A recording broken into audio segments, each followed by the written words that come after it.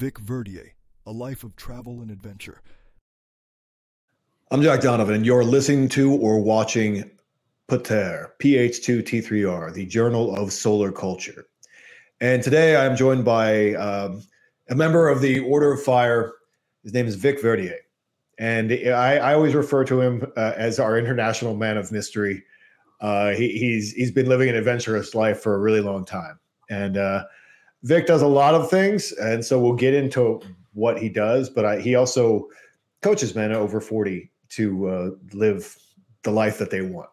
And he's really good at, I would say, lifestyle design, because we all listen to what Vic says, and we're like, "Wow, I want to do what Vic's doing today." That's so he's got that kind of dialed in. We just wanted to talk about the living life in an artistic way and making life an art, because I think that that's the way to go. At least for some of us. Other people have other responsibilities, but make life art is the way I like to look at it. So cool. So Vic, welcome.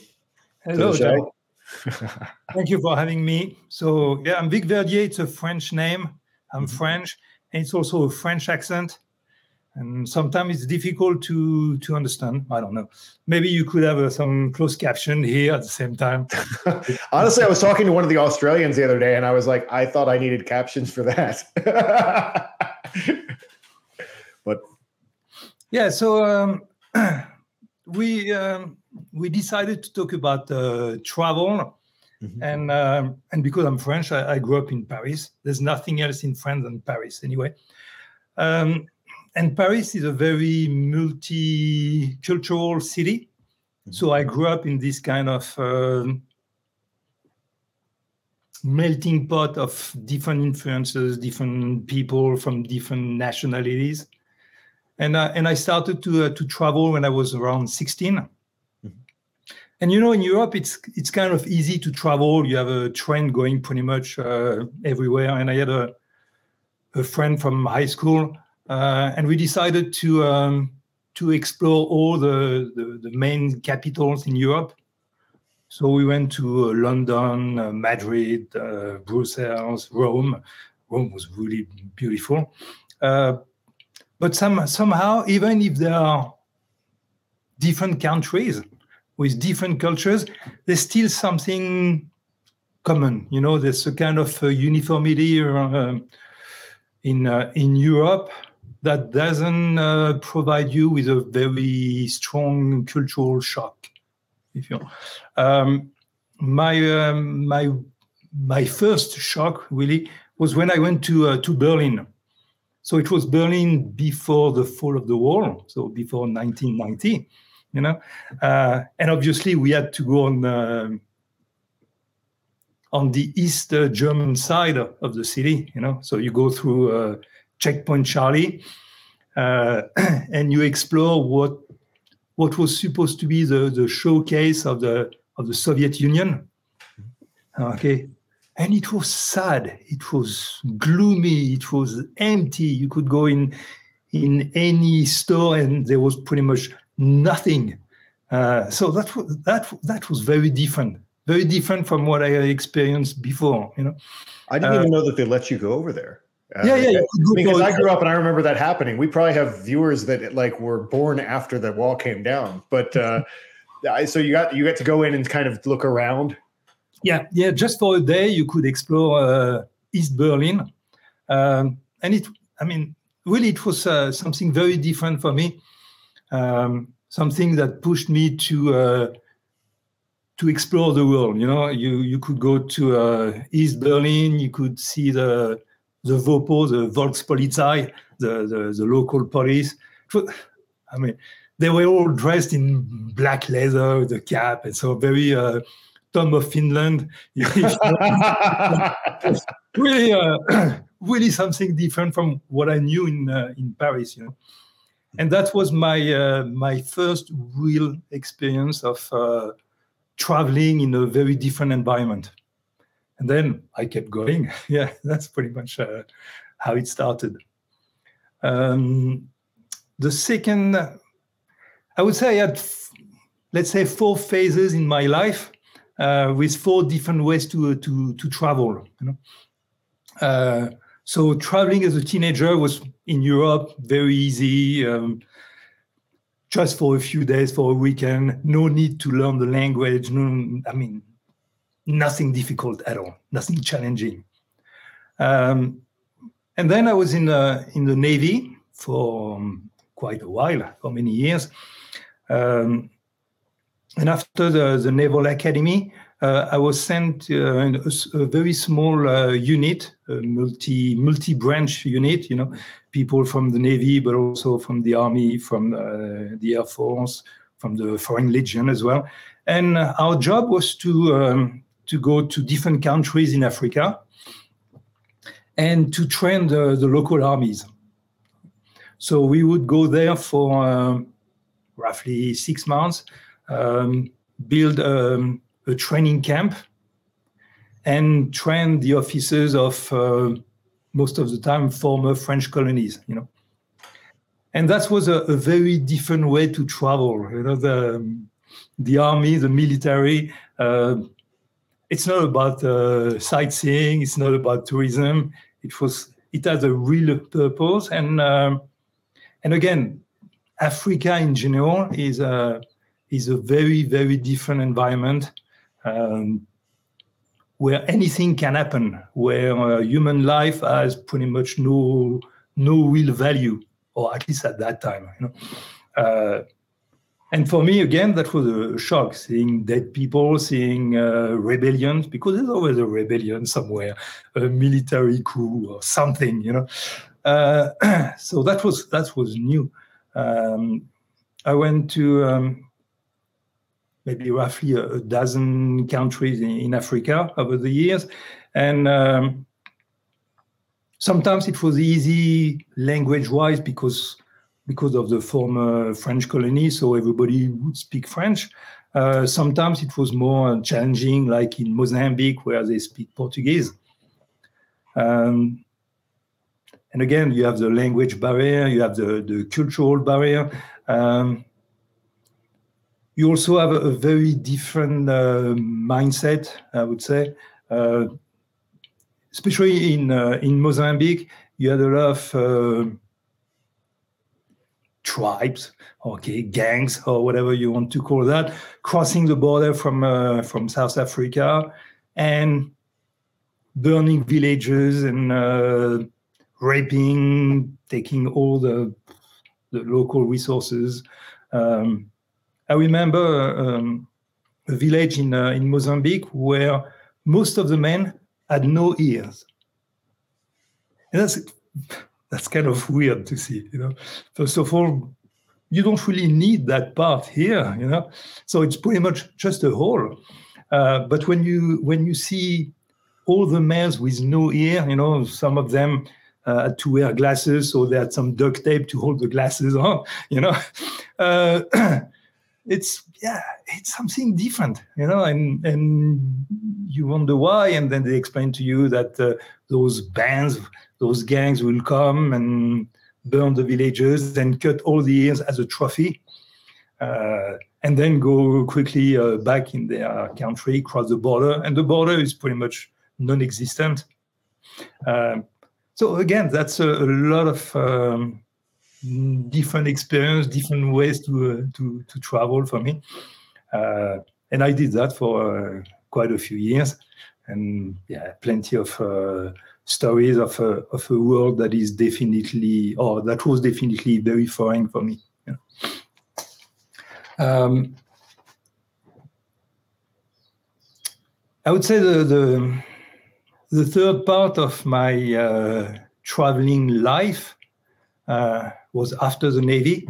After the Navy, I became a scuba diving instructor.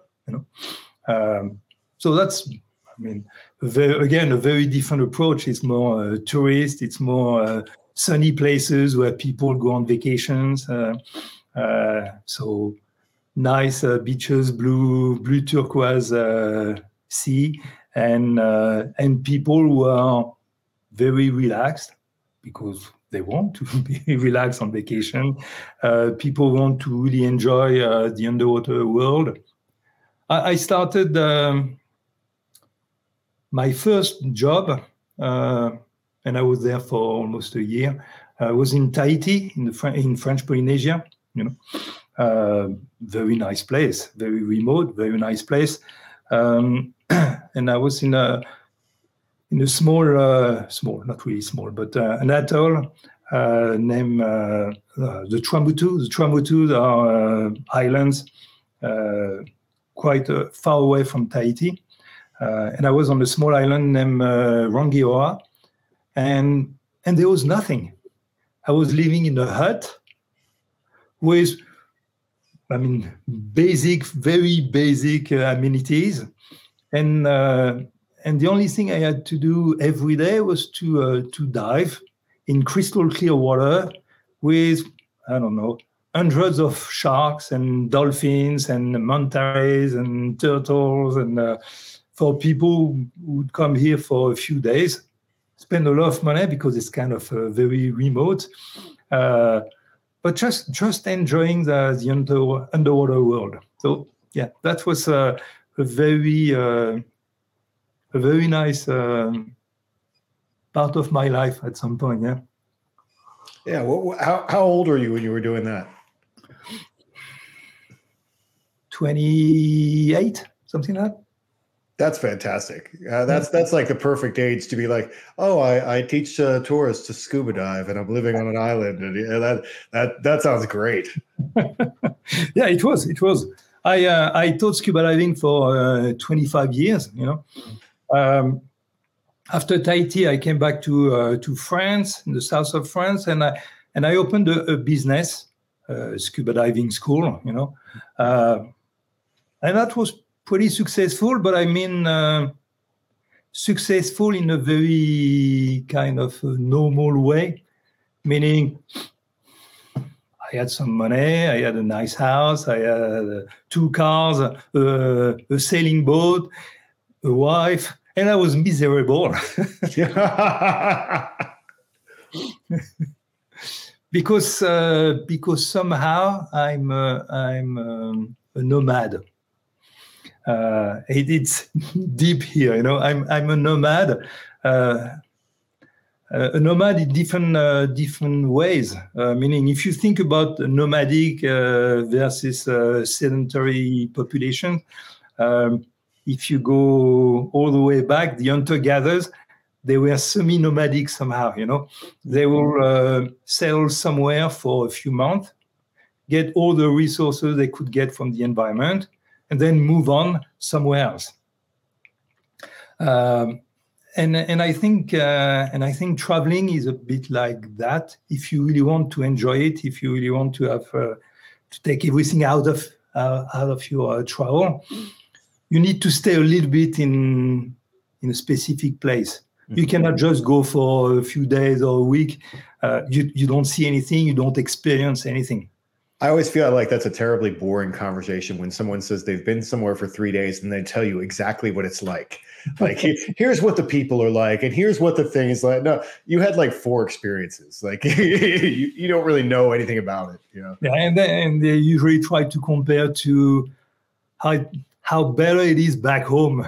The roads are much better. The houses are much nicer where I live. I think you need to spend at least a few months to really experience, to really... For me, traveling is a lot of different things. It's meeting the people. Traveling opens your mind. It's kind of a trope, but that's true. It opens your mind because you have to blend. Because you have to blend. You have to blend the different cultures, sometimes a different religion, different language, different everything, different customs, and so on. There's so many things that we do here in the US that would be extremely rude somewhere else. I lived in Thailand for 6 years, and pretty much everywhere in Southeast Asia, if you raise your voice when you have an argument, you already lost. That's it. You lost. You raised your voice. You lost your face. It's done. Okay. But it's normal here to speak loud and to be kind of exuberant and and borderline obnoxious sometimes. That's how we are here. Yeah. I went out for dinner the other day, and I was at a hotel. It was like a nice, you would have liked it. It was a nice mid-century modern hotel lobby. And I went, was having my cheat day. They would have steak and cocktails, and it was the middle of the day. So there was no one there except for the loudest people imaginable. And I almost wanted to leave because you couldn't go anywhere in the restaurant without hearing them. Yeah. Like they it was just some obnoxious, probably a little bit drunk guy and his a couple friends and his girl, their wives, and they were all obnoxious. And it was like noon. It's like, but yeah, I mean, people have different. I mean, I would assume like maybe the Italians would have a problem with the raising the voice thing as well. Probably. I mean, the Western world in general is very different from Africa or Southeast Asia or even South America. Different cultures, different people, different mindset. And if you travel with an open mind and accept the people for what they are and what they do, and not trying to change them or telling them that they are wrong, you actually can experience a lot of different things. It could be whatever, the food, sexual experiences. And, I mean, plenty of things are really different out of what we do here in the US or in France or in the Western world, in the West in general. So I started to, I sold my scuba diving business, right? And got rid of everything, including. I believe you had a wife in there at some point here too. and I decided to travel and to use diving as a mean of as a way to travel to nice places. Mm-hmm. So I lived in Malta. That is a fantastic place.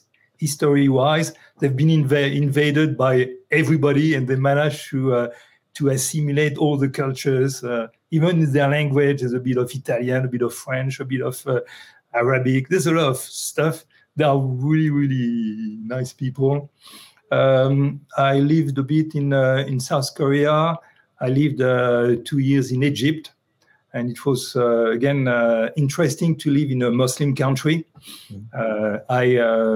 I learned a lot, and it's like everything. You can have some, predetermined idea about different religions or different people. And when you live there, it's a completely different story, What would you say were some of the things that you learned from that? Because Americans have mostly because of the recent wars over there, Americans have a very very one-dimensional, I think, perspective on Muslims. I mean, I interact with a lot of veterans and stuff like this, so they've had a very particular experience, like in Iraq or Afghanistan or something with Muslims. But what was your experience like? I liked it. I liked it a lot. People were extremely friendly. I was managing a dive center in the Red Sea, and because most of I had roughly 100 employees, and most of them were Egyptian. So I had to learn Arabic as well, and that's kind of a challenge. Okay, but that was, those people were they are devoted, they are religious, but they are very open-minded because they are dealing with tourists all the time, and there was no animosity, no grief, nothing against any non-believer, non-Muslim believer. They were extremely welcoming. The number of times I was invited in a house, drink tea or having dinner or anything like that was extremely. That was extremely, overwhelming, because most of them had nothing, but they wanted to share anyway, And and not in a very ostentatious way or anything like that. It's just, yeah, okay, you sit on the floor with us and we have a meal together. Let's get a bit of lamb together and go. Nice, And it's time for one of the 7 prayers of the day to leave you for a few minutes, and we come back. Cool, okay, no problem at all. No pressure, nothing. And I really enjoy the desert in Egypt. That was my first real experience with complete loneliness, complete absence of any structure or any human interaction. That was I really enjoyed that. I've been to the Sahara a bit later, but Egypt was something very, very different, and most of the people over there had a culture, and when I say culture, it means education that you don't necessarily see in the West, okay? And it's not because of their history, the pharaohs and so on. No, it's because most of them wanted to learn, wanted to read, wanted to know more about the world outside of their own little sphere of influence. So Egypt was a very nice experience for me. And I really wish to go back there at some point. Oh, nice. Where else? I lived 2 years in Mexico, and that's where I started to do some cave diving. Mm-hmm. And cave diving again is something a bit. It's something special within the spatial world of scuba diving. Mm-hmm. It's going underground, underwater, far from anyone, in total darkness and total silence.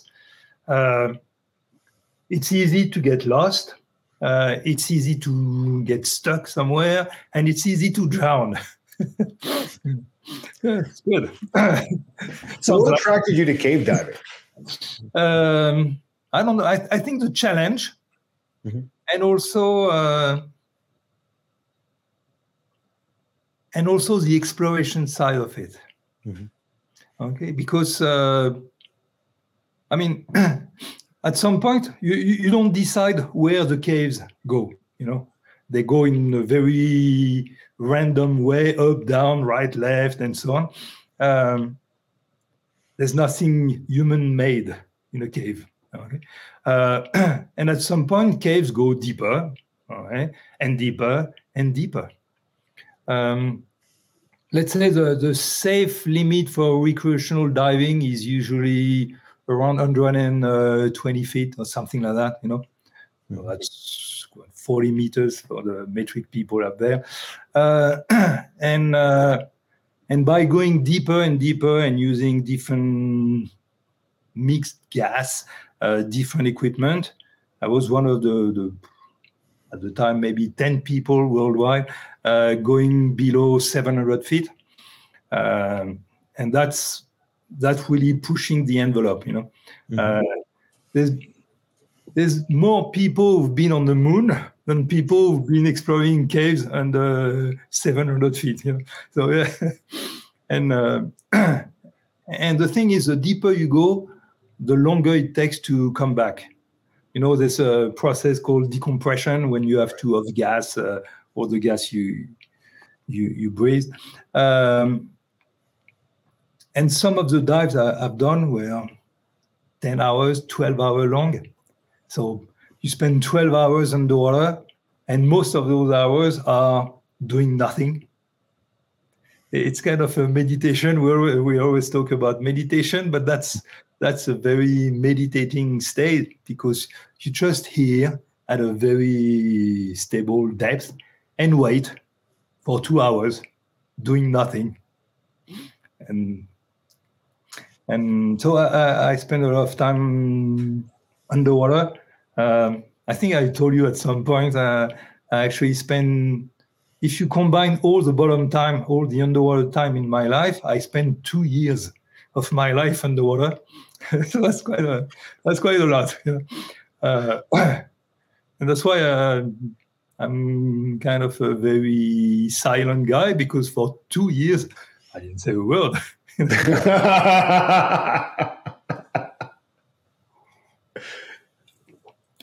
But the cool thing with cave diving, especially this kind of extreme cave diving, was the fact that when you are one of the few people doing that, you don't have to create opportunities. The opportunities come to you. People ask you to come to explore a cave, or they ask you to come and teach them or help them to set up an extreme dive of their own. So that's why I had the opportunity to travel even more, and that's how I ended up in Thailand. And Thailand was it's probably my favorite place on this planet. Extremely nice and welcoming people, always smiling. You don't know if it's fake or true, but it doesn't matter. It's always nice showing the smile. I learned the language as well. I had a great time. I spent 6 years over there. I learned Thai boxing. I started to teach Thai boxing. The place is beautiful. I mean, and Southeast Asia in general is beautiful. I'm always interested in architecture in general, and yes, you have some great things in the West. I mean, I grew up looking at castles in France or churches and so on, but Southeast Asia, Thailand, the temples are beautiful. And I mean, there's an old city, the former capital of Siam, so Thailand. It's called Ayutthaya, and it's full of beautiful temples where you can spend a year and not seeing half of what can be seen. It's nice. I remember in the podcast you had with Bronson, he's talking about monkeys in one city in India, but there's a place like that near Ayutthaya. It's called Lopburi, and it's invaded by monkeys, stealing your stuff when you walk in the street and so on, and people have to keep the windows of their houses closed all the time, otherwise the monkeys come inside and break shit and leave. And those monkeys are extremely intelligent. I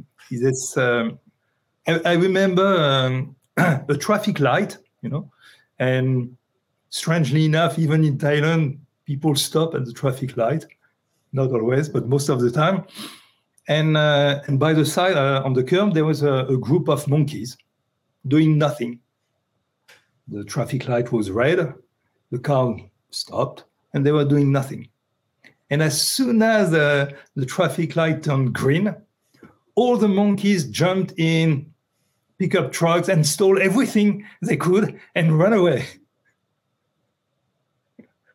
And then you have the driver in the middle of traffic, people honking and say, hey, go, it's green now, it's good. Oh, shit. So those monkeys were extremely intelligent, extremely, so Thailand was a beautiful place. And and if you have the opportunity one day, go. And all over, I mean, Southeast Asia in general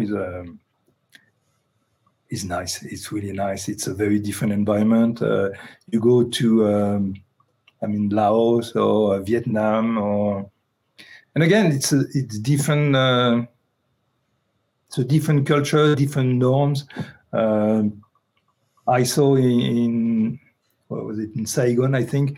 This kind of street restaurant, 2-3 tables, a few stools, and people cooking on a small cart and washing the dishes afterward in in the street on the puddle, just washing the dishes up, putting back, and I mean, that's normal. That's okay. Is it dirty? Yeah, probably a bit, but okay. That's why you have an immune system, you know.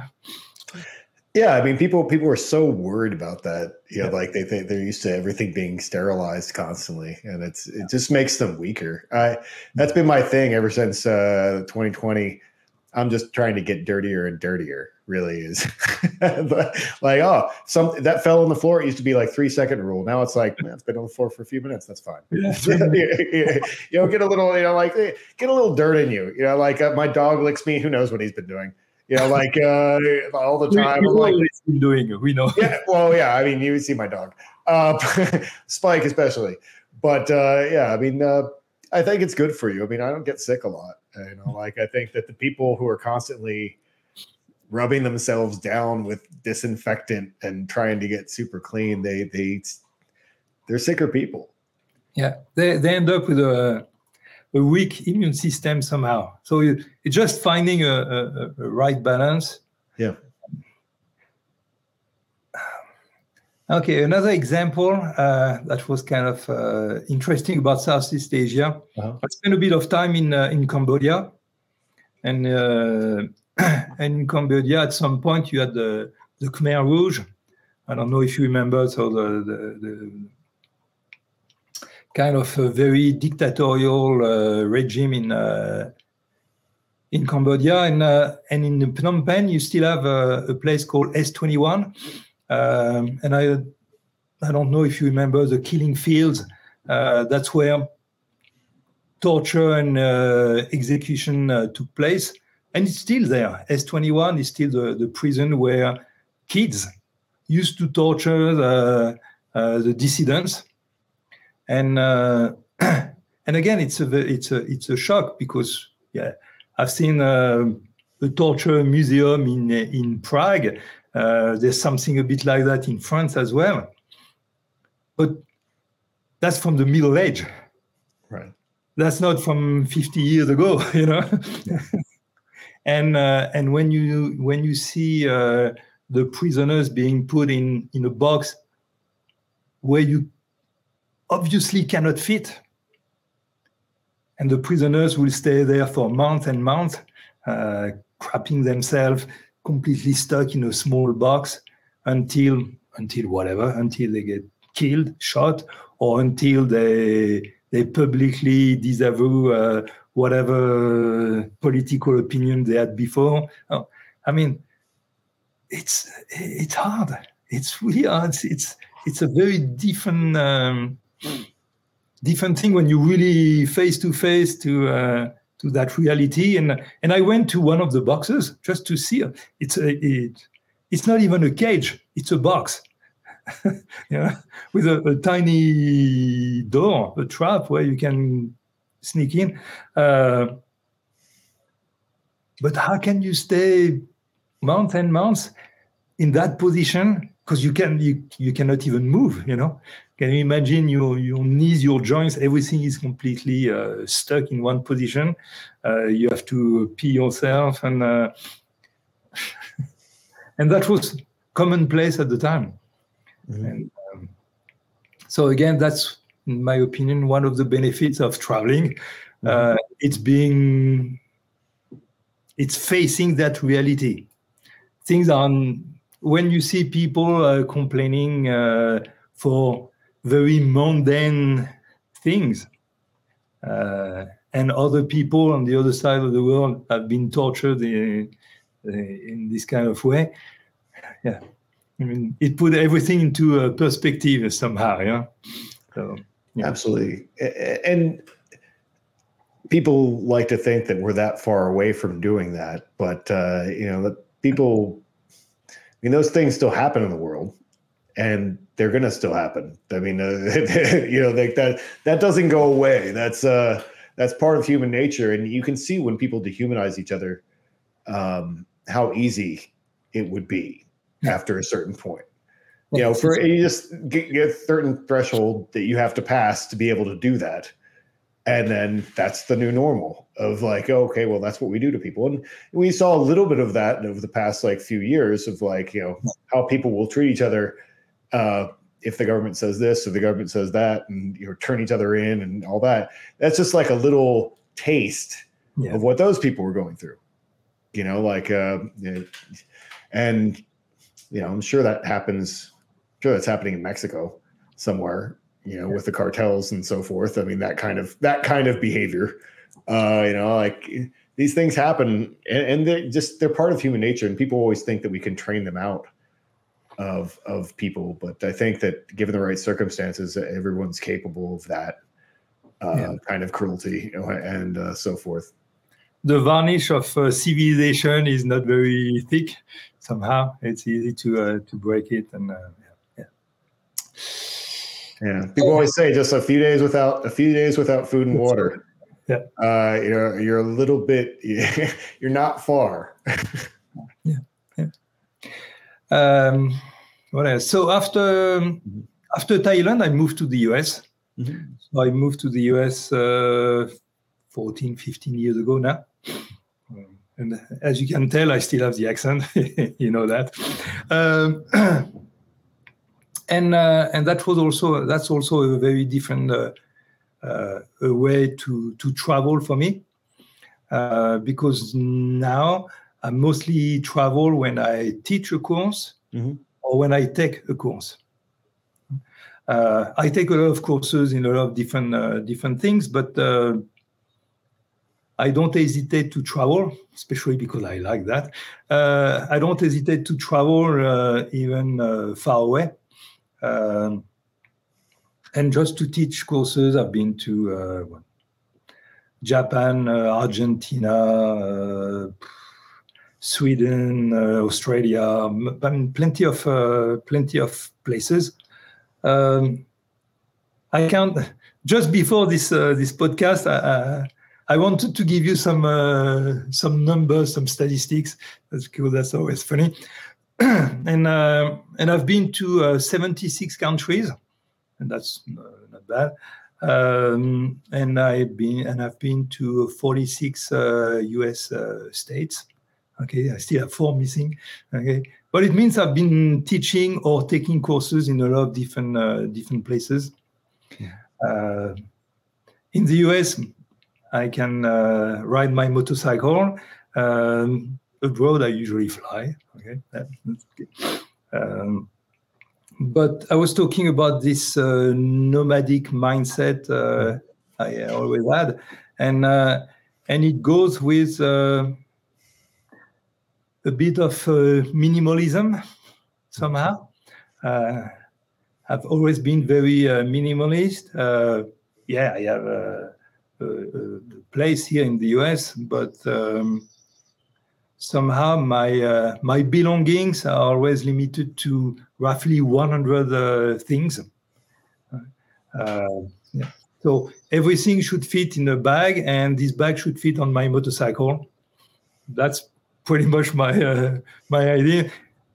Sometimes, I drift a bit, but it's usually pretty constant somehow.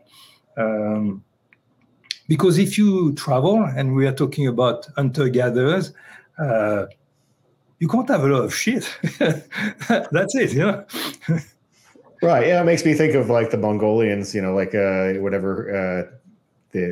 going across the steppes, moving yurts with them and everything they had to take with them, and a lot of people have done that. I mean, people did it in the desert, I think, all throughout Africa, and it seems to be like there's 2 modes of living. Like you said, like we talked about it a little bit when we were studying the Native Americans, is that you have the tribes that farm and then the tribes that raid them. The tribes that like just travel around and raid them. And there seems to be like an even distribution. Like there's these tribes that do that, and then there's these tribes that do that. And but yeah, I mean, I remember one of the things that you said to me, which is very your personality and very nomadic, is that you said, I can't imagine staying in one place for that long. Like like for my whole life. Why would anyone want to stay in the same place for their whole life? Like you're like, I mean, you don't even understand it. It's not a judgment because I mean, Right. everybody has the life they want. Personally, I think you learn a lot of things by traveling and by meeting more people and if you think about traveling through the lens of the three archetypes, the striker is the one who travels to hunt or travels to go to war. It's Alexander the Great. It's conquest. It's exploration and so on. But that's not everybody. Right. The father is more about traveling to probably to exchange knowledge, to learn more things.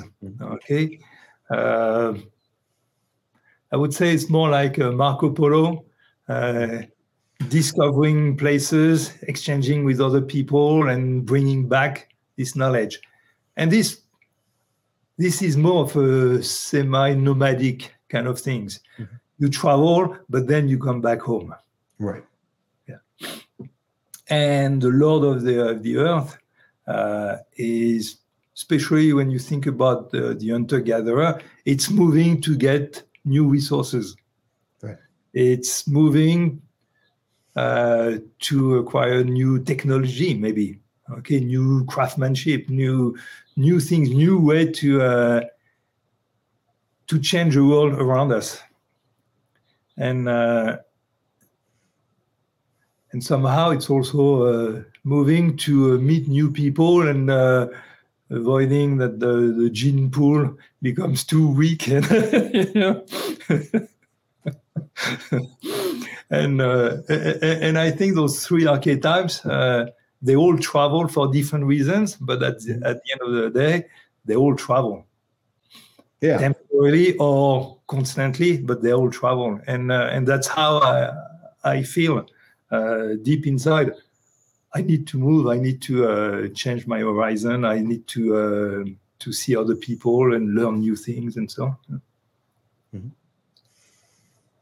Yeah, I mean, and obviously there are people who are more focused on like I'm trying to build in one spot, which is that's how you get castles, right? It's people who want to build a kingdom in one spot, which is just a different way and a different. But you moved quite a bit over the years.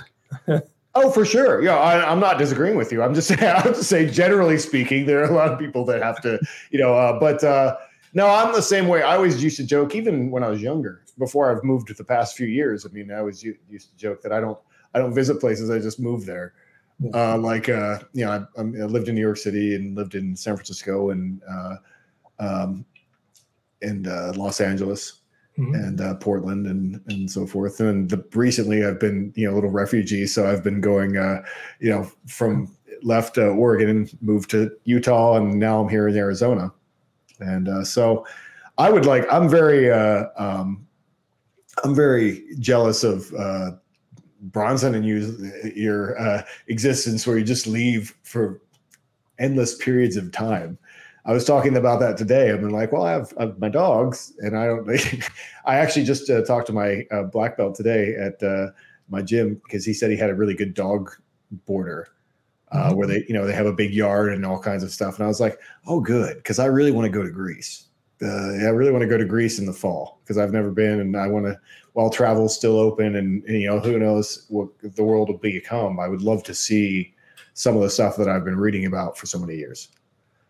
Just actually just be in that place. I think I would like to go see that. Obviously, I can't really take just months off. I mean, I kind of could, but I do have some responsibilities that I can't just be gone for forever. But I do admire that, and it does sound like an adventure to be just. Let's see what happens. To do the one-way ticket kind of lifestyle definitely sounds very appealing. Yeah, and I think traveling makes you more resilient, more independent. Independent because if you're able to travel, it means you don't have, or you can deal with the responsibilities you have in a more flexible way. Mhm. It also means that you have maybe less routes. Maybe you lose something somewhere. Okay, but Bronson, for example, is traveling with his wife, as far as I understood. Mhm.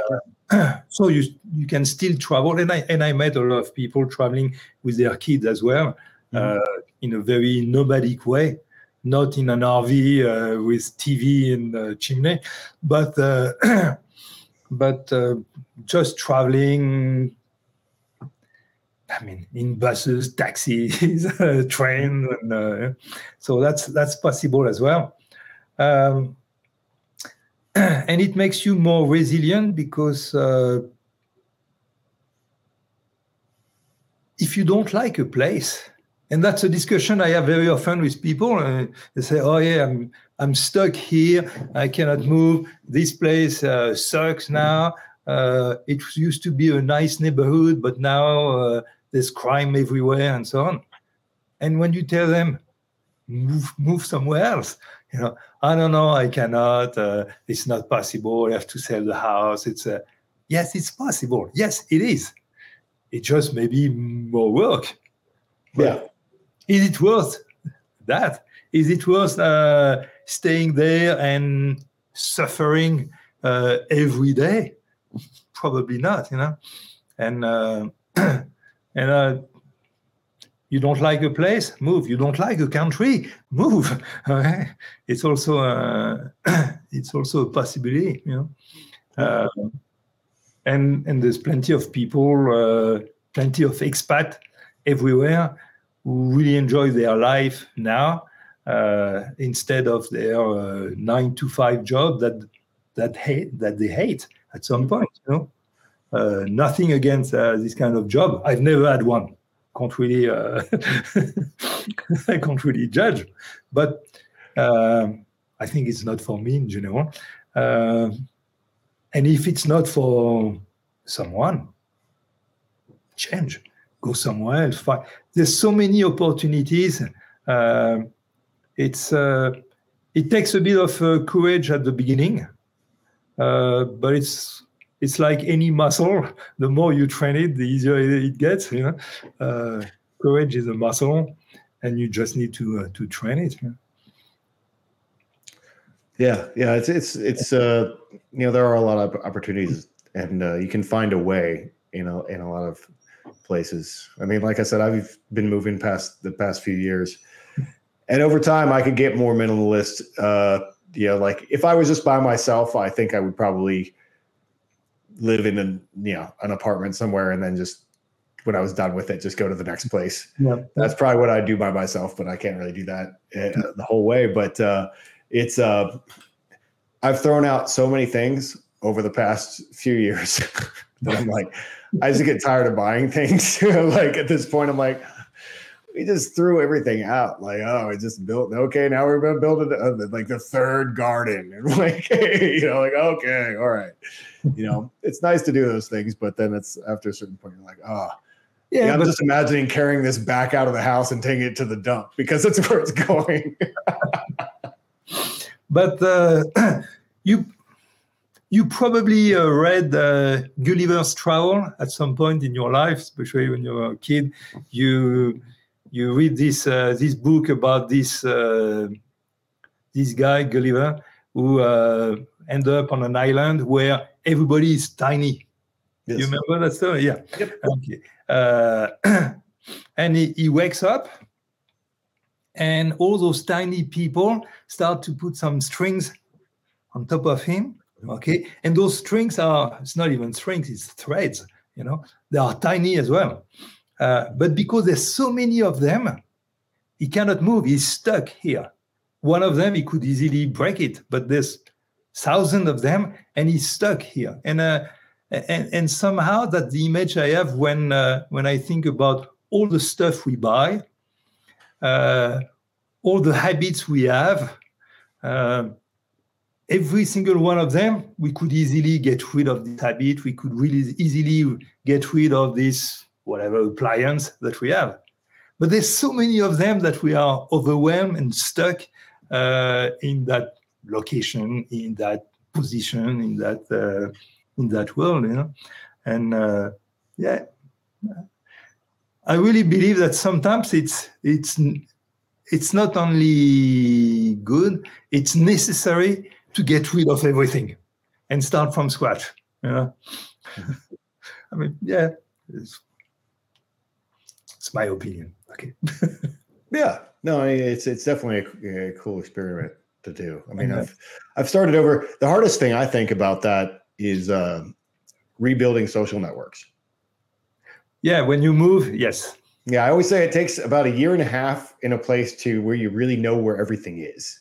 Yeah, like not like to get around, but like sources of things. Like, this is where I like to buy this. This is where I like to buy that. This is where the things, like this is where, if I was going to do an art project, this is the store that I would go to get that. Like all those details of things. Takes a while to really get that. But then even the social network, takes a little bit longer.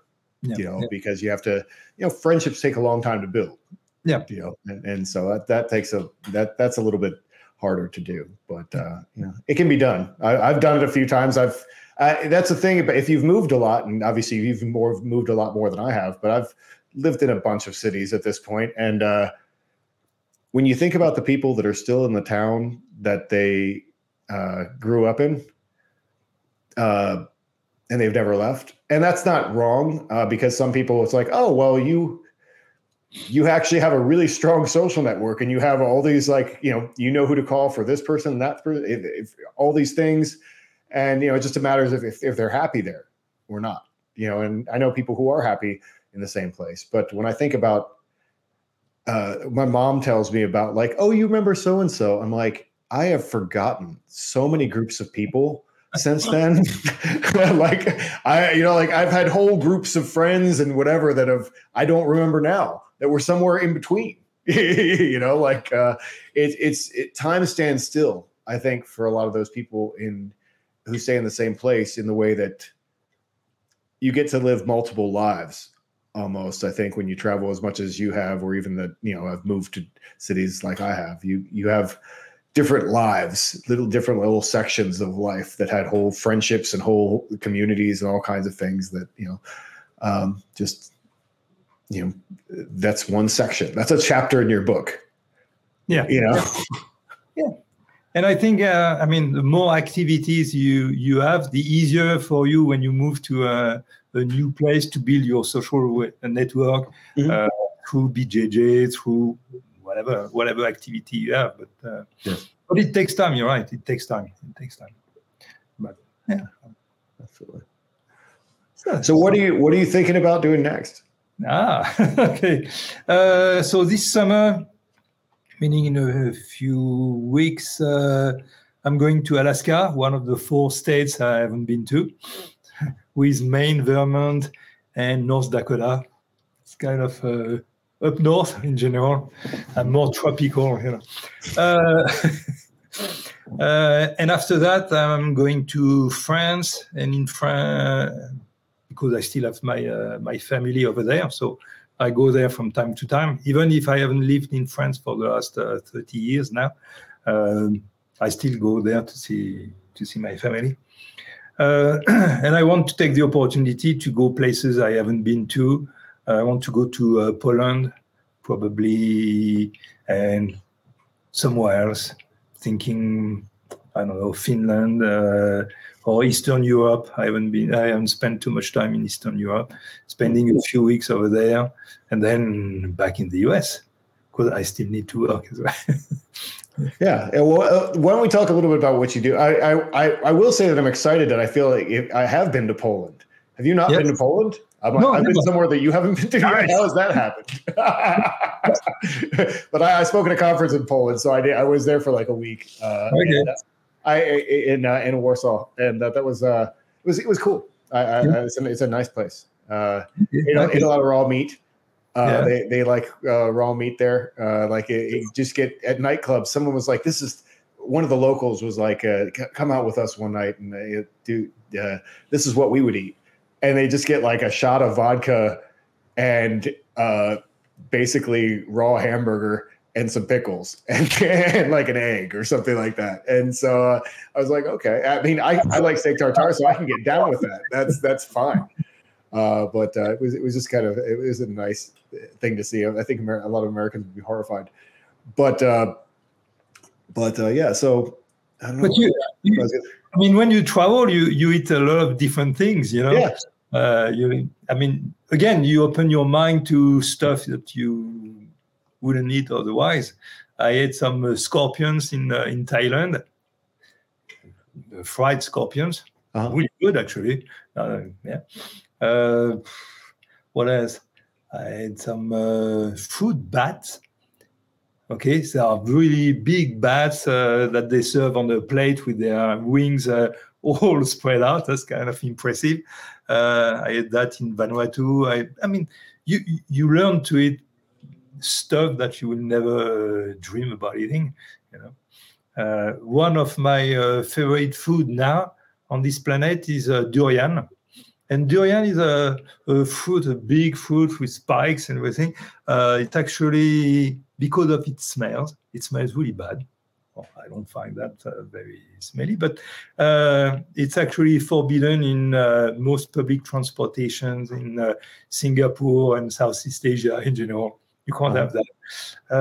But that's one of my favorite food now, and every time I can find that in an Asian market somewhere, that's my treat, you know.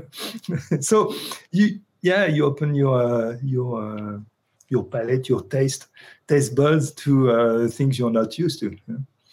Yeah, no, I always love doing that. You know, like if there's something on the menu that I haven't had, I'll definitely. That's interesting. You know, I like to do that. I always call it the Hannibal Lecter menu items. Like, you know, like oh, they have eyeballs. I haven't had those before. Like, you know, just to try different things like that. You know, when we were describing that, because I think you were talking about the East, I was like picturing the scene from Indiana Jones where they're in the Temple of Doom where they're eating monkey brains.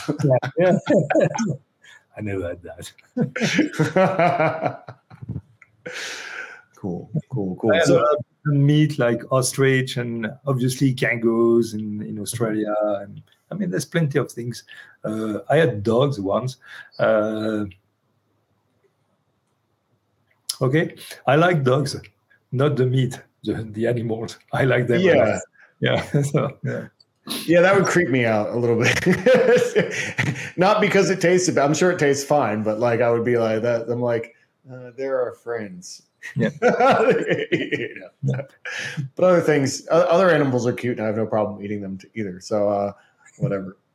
But I was going to say just before we wrap up or whatever, I wanted to talk a little bit about what you travel the world teaching now, because you don't teach scuba diving anymore, do you? No. Yeah. Because of all the deep diving I did at some point, I had a diving accident, and that was pretty much the end of my scuba diving career. Now, was that when you got paralyzed, or was that after that? Yes. Okay. This one, yeah. I was unable to walk for quite a few weeks, and it took 6 months before I could actually move kind of normally. So yeah. Okay, shit happens, as they say. So you've still done cave diving recently, haven't you? I thought you still did not after that. I mean, yes, but very shallow, very... Okay, I know you did a little bit of it, because I remember you went into a cenote in Mexico, I think. Yeah. And because, I mean, as I said, diving has been a passion of mine for 25 years. You can't really get rid of that just like that. You know? So right. I still dive from time to time, yes. Yeah, but, just not like 700 feet or... Exactly. Yeah. And it's not my job anymore. What I do now, I teach fitness a lot. I teach some combatives. And combative means firearms, but also combination of boxing, ground fighting, Krav Maga, all these kind of things. as you said at the beginning, I'm mostly interested in helping men over 40 to stay strong or to get back to a place in their life where they were strong and mobile, and the way you feel in your body helps a lot here as well. So helping people to move better, helping people to go through a period of a time in a man's life. You always talk about the midlife crisis and so on, but it's true. There's something happening. You've been, maybe you were very strong, or maybe at least you were mobile and capable of doing a lot of different things. You had a strong sex drive. You were confident. And you feel like you're aging. And for many men, many of my students, it's a difficult time. Mm-hmm. And I help them with that. I help them with the fact that, as we age, testosterone level tends to drop as well, and it has a lot of repercussion in your body and your head. So that's what I do most of the time. Yeah. Well, I think people really don't. I was just talking about this today in jiu-jitsu, but people. There's so many people that are programmed to think that their bodies are supposed to fall apart, and so they let them fall apart. Yeah. There's so many people that struggle with that, and they think that at their 35 that they're old and they can't do things. I remember me bending over and you laughed at me like you're like, yeah, I'm like, oh, this is an old man thing, and you're like, whatever. You're like, I'm 10 years older than you.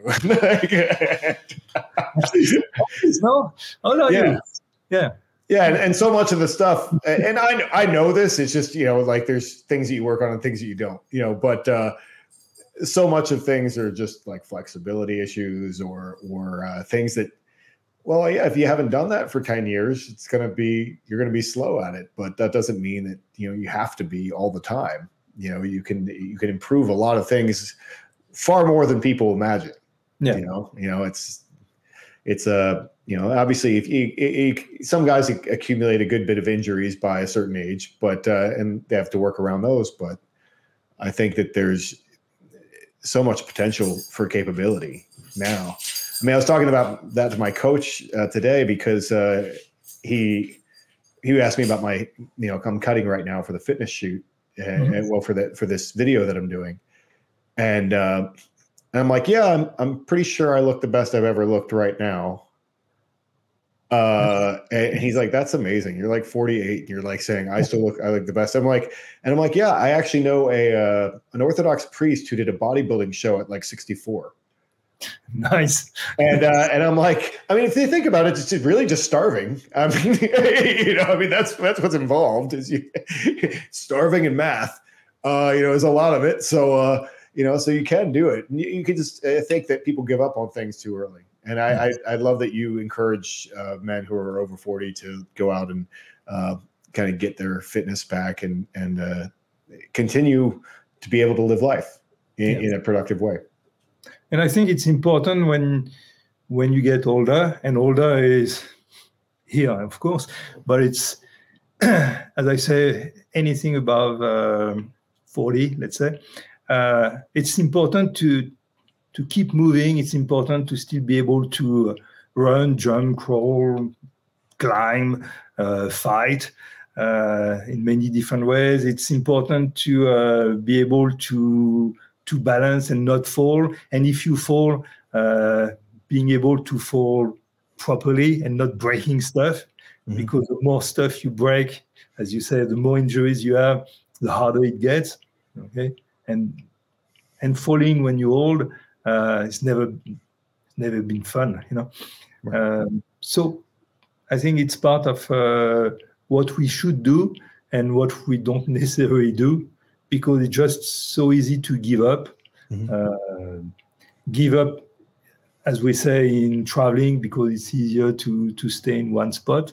And and easier to sit on the couch and do nothing and watch TV. So that's what I'm fighting. Yeah. Yes. Stasis. Exactly. Cool. All right. Well, I think that's actually a perfect point to wrap it up. Fighting stasis. Keep moving. And so thank you for joining me and for being a part of the Order of Fire, because you bring so much to it, because you have all this experience, and it's fantastic. And it's great to have you. And thanks to all the people who are listening to this on Spotify or on YouTube or wherever. So I'm supposed to say, I need to learn how to do this better. You're supposed to smash that like button and subscribe. All right. Well, I'll talk to you later. Give me a second here, but to the audience, stay solar. Thank you, and stay solar. Cool. Pater is the cultural arm of the Order of Fire. For more, visit ph2t3r.com.